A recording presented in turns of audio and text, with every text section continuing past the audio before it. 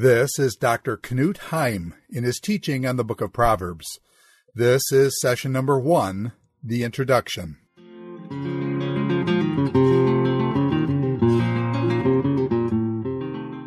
Welcome to this lecture series on the book of Proverbs.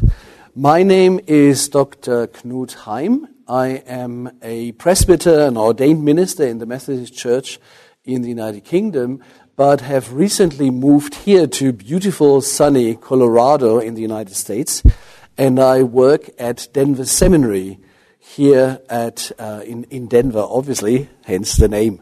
I want to welcome you to this series on the book of Proverbs because for me this is an exciting book. It is one of those books in the Bible that is not very frequently read, and there are reasons for that, of course, which we will go into in the course of these lectures. But for me personally, I have held a fascination with the book for over 25 years. I did my PhD on the book of Proverbs in the 1990s at the University of Liverpool, again in the United Kingdom. Have then worked as a pastor, as an ordained minister in the Methodist Church for a number of years, and then have been teaching at 2 seminaries in the United Kingdom, first at the Queen's Foundation in Birmingham in the Midlands, and then at Trinity College, Bristol, in the southwest of England. But now let's get started with the book of Proverbs proper. So let's begin with the first verse, the title of the book, The Proverbs of Solomon, son of David, king of Israel. But are the 915 verses in the 31 chapters of the book really all from Solomon? Well, of course not.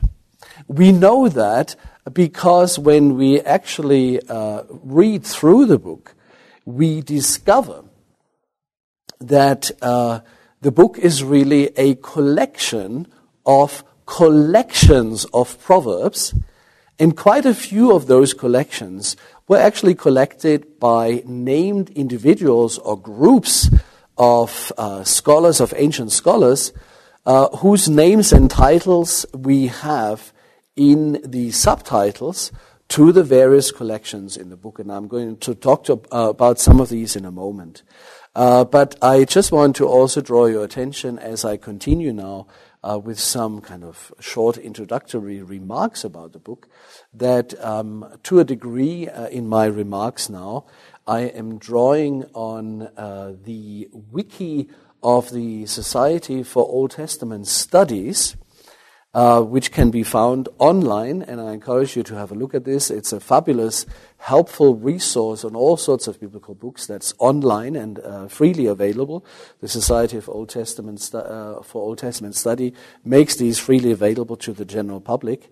And as it happens, I happen to have written the wiki for the book of Proverbs in this publication. So to a degree, I will be drawing on what I've written for that in my comments now. So the book of Proverbs invites us onto an intellectual and spiritual journey. And this is really an adventure of the mind and of the spirit. It is an intellectually challenging and rewarding journey that we are engaging on. The book's invitation is expressed in terms of an intellectual feast, especially as we can see in the grand banquet hosted by Lady Wisdom in chapter 9, verses 1 to 12. And it promises, the book as a whole and many of the lectures contained in it, promise a prosperous lifestyle characterized by happy relationships and high social status.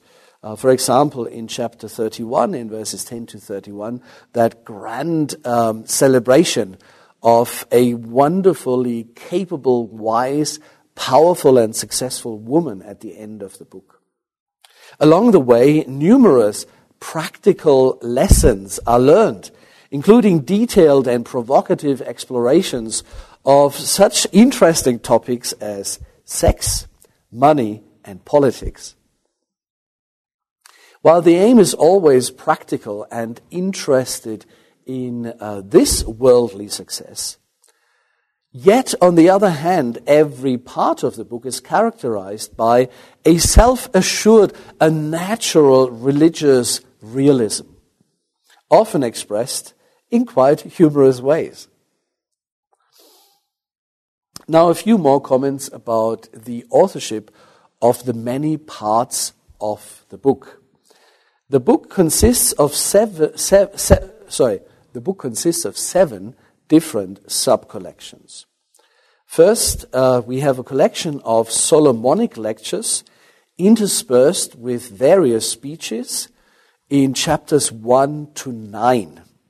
So that's a section all on its own of a series of lectures and speeches. Then secondly, we have a collection of Solomonic proverbs that are sometimes subdivided, or sometimes by scholars subdivided into two separate parts, namely chapters 10 to 15 and chapters 16 to 22. Then we have thirdly a collection of sayings of the wise. These start in chapter 22 verse 17 and go through chapter 24 verse 22. The fourth sub-collection is a further collection of sayings of the wise in chapter 24. It's relatively short, just verses 23 to 34. Then the fifth sub-collection is a further collection of Solomonic proverbs, but as the title in chapter 25 verse 1 tells us, these have been collected by courtiers, by court officials, by administrators at the royal court under the reign of Hezekiah, roughly 300 years after the time of Solomon. This is chapters 25 to 29. Then part 6 is a collection of sayings and reflections by an individual called Agur, son of Yake. And we don't really know who that person is. The person is not mentioned in any of the other biblical books and is also not mentioned or known from any extra biblical archaeological resources or finds or graffiti or anything like this. And then in chapter 7, we have the so-called sayings of Lemuel, King Lemuel, really a brief lecture that he himself received from his mother in chapter 31, verses 1 to 9. So these are explicitly marked as the lectures of the Queen Mother. And then added to this in chapter 31, verses 10 to 31, is an extended poetic character portrayal of an idealized, very interesting woman that we will look at in greater detail later in this lecture series. So as we continue in our introduction to the book of Proverbs, what we see really is then that we have many different parts, 7 big parts altogether, by different named or even unknown authors. And some of the material is actually anonymous. We know they're wise people, but there are no names, no specific functions of these individuals attached. The opening verse of the book at first seems to assign the entire book to the well-known King Solomon, son of David, who was famous for composing and collecting large numbers of proverbs, songs, and scientific treatises, as we read in the biblical book of 1 Kings in chapter 4, verses 32 to 33 in particular. And this is no doubt one of the reasons why the book as a whole, although many of its parts are not from Solomon, have been kind of collected under this title of the Proverbs of Solomon. Nonetheless, as we have seen already, subtitles in later parts of the book explicitly assign several sections to other named or unnamed authors and compilers. We see this, for example, in chapter 22, verse 17, in chapter 24, verse 23, in chapter 30, verse 1, and in chapter 31, verse 1. And of course, we've also mentioned chapter 25, verse 1, which does assign the Proverbs collected in those chapters to Solomon, but tells us that they were compiled by other people several hundred years later. So,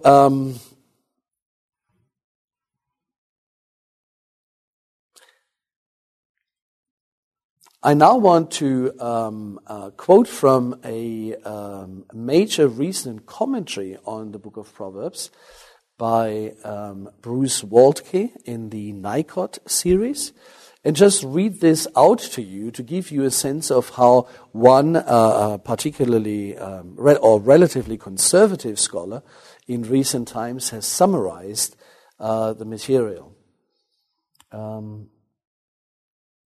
He says this, I quote, "An anonymous final editor appended collections 5 and 7, this is chapter 25 to 31, to Solomon's collections 1 to 4, this is chapters 1 to 24. Judging by biblical analogues, he allowed the original heading, attributing the work to Solomon in 1:1, to stand as the title of his final composition, because Solomon is the principal author of the sayings, that is chapters 1 to 29, and the most distinguished author of this anthology. This final editor, the real author of the book, Bruce Waltke writes, not of its sayings, probably lived as late as the Persian period. So this is after the exile in Babylon, around 540 to perhaps even as late as 332 BCE. So that's the end of my quote from Bruce Waltke, but here is a kind of a way of conceptualizing the assignment of authorship to Solomon in a fairly consistent way that helps us to understand that much of the book and how it is now arranged in its final form was actually done much, much later than Solomon, King Solomon lived. So then the named authors of the two final collections in the book, namely Agur, son of Jakeh, and King Lemuel, are otherwise unattested, and we really know nothing else about them than that King Lemuel is likely to be of non-Israelite origin. And this is something we will come back later in the lectures on the book. This non-Israelite authorship of some of the materials that we find in Proverbs. An absolutely fascinating part and characteristic of this truly international book that is nonetheless part of the Holy Scriptures of the people of Israel, who are very different religiously from some of the, or all of the surrounding nations in the ancient Near East of that era. The socio-religious background of ancient Israel's wisdom literature, then, is international. And this has important repercussions for its reception and for its modern relevance, as we shall see.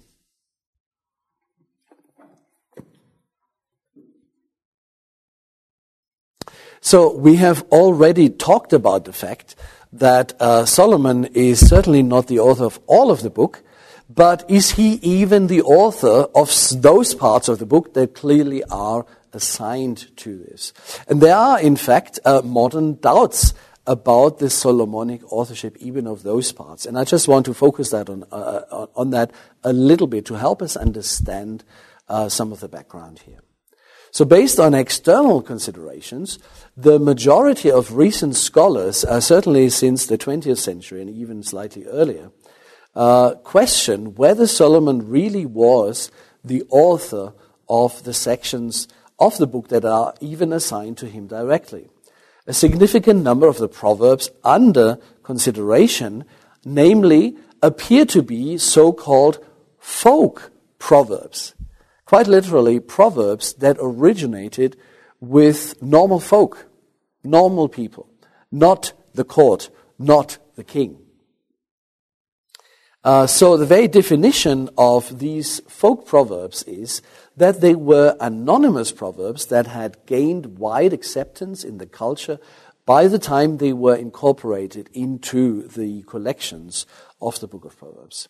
Thus, it is quite likely that Solomonic proverbs may actually have been compiled rather than authored by Solomon, even if we accept the fact that he actually put them in the book as we now have it.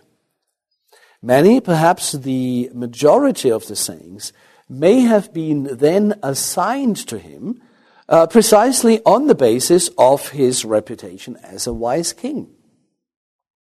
It is equally plausible that many of the proverbs identified as Solomonic by the courtiers of Hezekiah in the late 8th century BCE were assigned to Solomon not because he was believed to be their actual author, but because they were believed to belong to the number of 3,000 proverbs spoken by Solomon according to the traditions reflected in 1 Kings chapter 4, verse 32, or 1 Kings chapter 5, verse 12 in Hebrew, or because they were believed to stem from Solomon's time. I think now it is also just worth spending a little bit of time at least on the dates for the different parts of the book. Remember, as the quotation from Bruce Walters' commentary showed us a little bit earlier, just a few minutes ago, the earliest parts of the book might be as early as Solomon's time in the 900s, in the 10th century BCE, but the latest parts of the book might be as late as the 300s. So we're actually talking of a time span of up to 600 years in some people's estimation. I'm not quite that widespread in my own dating of the materials, but nonetheless. So generally, the second collection, namely Proverbs 10:1 to 22:16, is by most people considered to be the oldest part of the book. And many concede that, at least in principle, these 375 verses could stem not only from the time of Solomon, but perhaps have been collected, coined, or popularized by him. On the other hand, many modern scholars doubt whether any part of the book could be as old as that. Then the third and fourth collections, namely Proverbs chapter 22:17 to 24:22, and then also the other short section, chapter 24:23 to 34, are assigned to an unknown group of wise people. These have generally been regarded as a particular type of intellectual based at the royal court in Jerusalem, as, for example, the famous Ahithophel, the political advisor to David and Absalom that we read about in 2 Kings 15 to 16. There is, however, and this is very, very interesting, an astonishing amount of overlap and similarity between large parts of 22:17 to 24:22 and a popular contemporary Egyptian wisdom texts, namely the so-called instruction of amenemope. By the way, just this is a bit of a tongue breaker, amenemope. That's how I think in the English-speaking world most scholars pronounce the name of this famous sage from Egypt. But for example, in Germany, where I grew up, I think we pronounced it in those days as amenemope. So there you go. Take your pick however you want to pronounce it. That's how you got to pronounce it.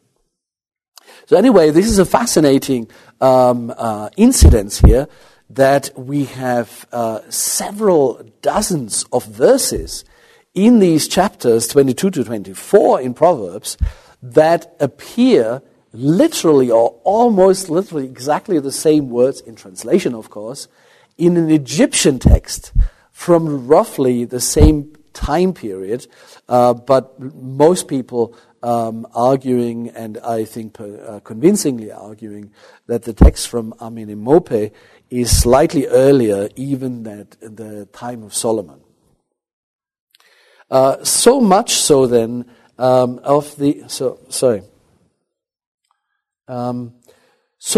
there's then so much overlap between the two texts that a direct knowledge of and a creative dependence of Proverbs on the Egyptian counterpart is now almost universally and quite rightly acknowledged in modern scholarship.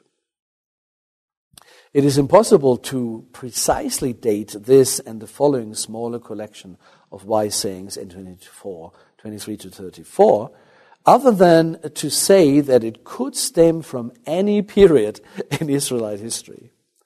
Their earlier position, however, in the sequence of sub-collections suggests that they were added to the book before the reign of Hezekiah in the late 700s, because chapter 25, just following on in the sequence of collections, of course, is from that period onwards. Then let's talk about the fifth collection, Proverbs 25 to 29. This gives a relatively precise date for its period of compilation at least, namely during the reign of King Hezekiah, approximately from about 728 to 698 BCE. However, again, the material contained in this compilation is declared to be from the Solomonic period in the 900s, whose reign date is approximately 970 to 931 BCE. It is likely then that at least some material from later than Solomon's time would have been also included in this accidentally. Then finally, the last two collections in the book are almost certainly from a later period than Hezekiah's reign, again as their position at the end of the book suggests. They may be as late as near the end of the Persian period, just before 332 BCE, but it could also be as early as the pre-exilic period, namely shortly after the reign of Hezekiah. The period of the exile, by the way, extends from the time of the destruction of Jerusalem at the hand of the Babylonian army and the deportation of large parts of the population in 597 to 586 BCE until their return, or the return of most of the population, around 535 BCE. We now come, I don't know whether you've noticed it, I've studiously avoided to talk about this until now. We now come actually to the first sub-collection in the book, namely chapters 1:8 to 9:18. And I've left this for last because the dating of this material is the most controversial. Its position in the book and the title in 1:1, as well as external evidence, namely 1 Kings 4, suggests that it originated from Solomon himself. Yet, very clearly, the majority of recent scholars have dated the entire section firmly in the post-exilic period. In the early days, especially up until the kind of mid-1980s, so the last century now, the arguments for a late dating were mainly of a form critical or form historical nature. And the argument basically went something like this. The other materials in the book are short, pithy, one-line or two-line sayings, or very small groups of sayings, whereas the material in chapters 1 to 9 are longer speeches of often a whole chapter, and also lectures of chapter length. So this longer material, so the argument went, would have naturally come later in the development of the genre, of the form of this kind of public teaching. Now, interestingly, this sort of argument has by and large been kind of abandoned, certainly since the 1990s into the present period. But nonetheless, the late dating of the material is still very much there. It's just not based on those same arguments anymore.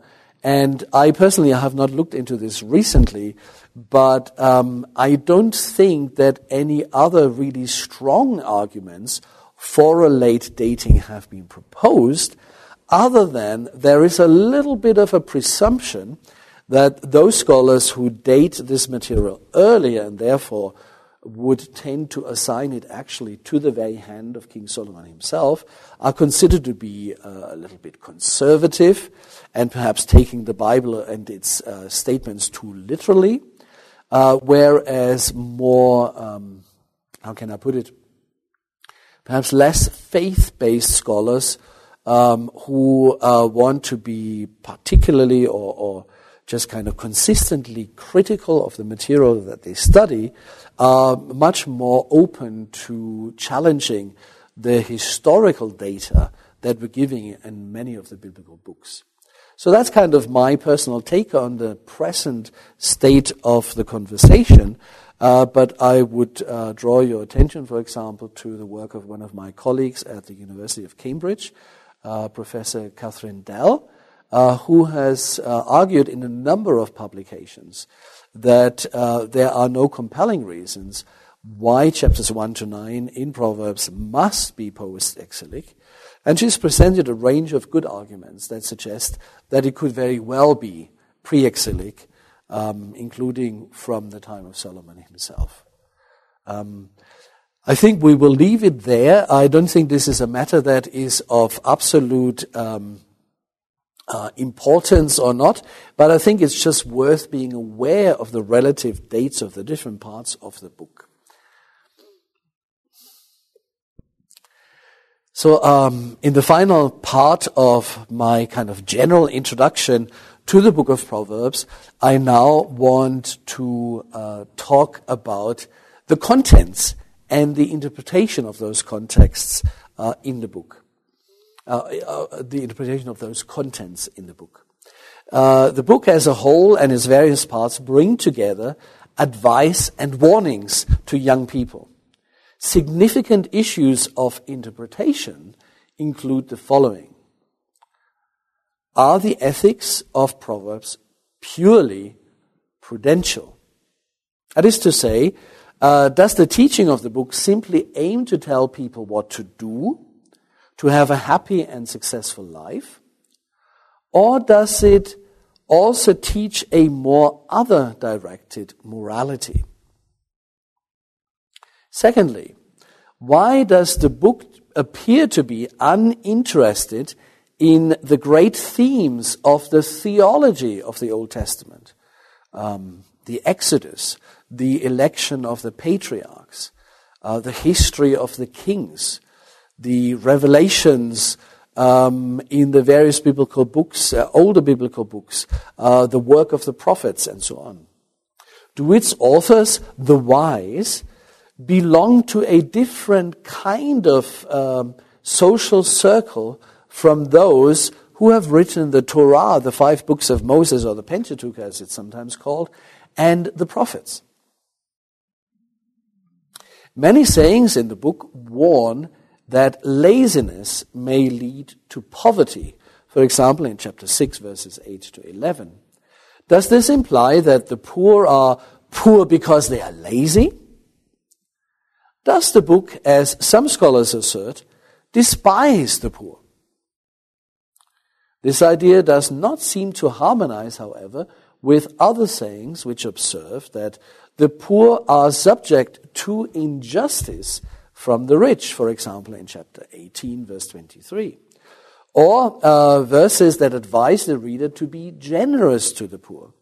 For example, in chapter 14, verse 21 and verse 31, or in chapter 19, verse 17. As I conclude this general introduction, I think one particular thing that I want you to take from this general overview of the book is that, intriguingly, very interestingly, the book was written for young people. It was written for people who are ambitious, who are intelligent, who want to make something of themselves.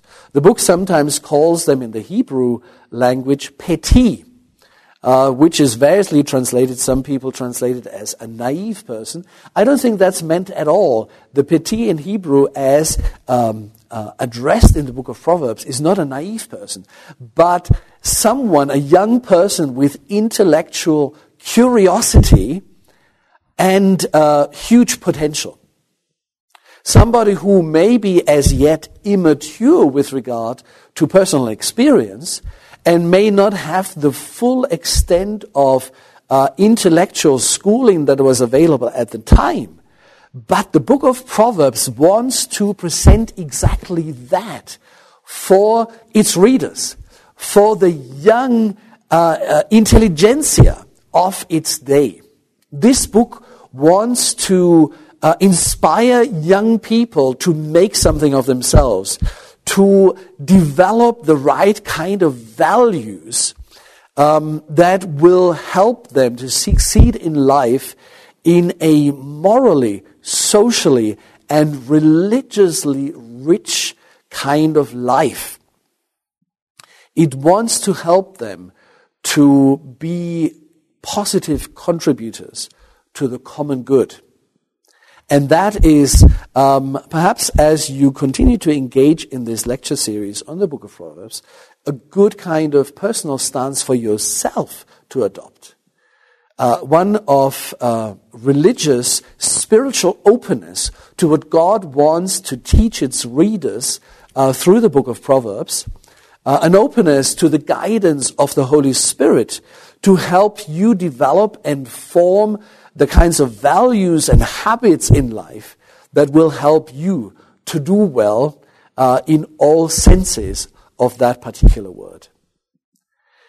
Adopt an intellectually humble stance, an openness to rethink things that you have until now taken for granted.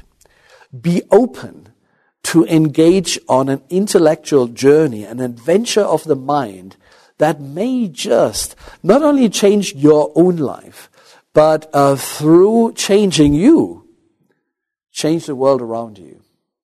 What a wonderful prospect as we engage in the study of this book.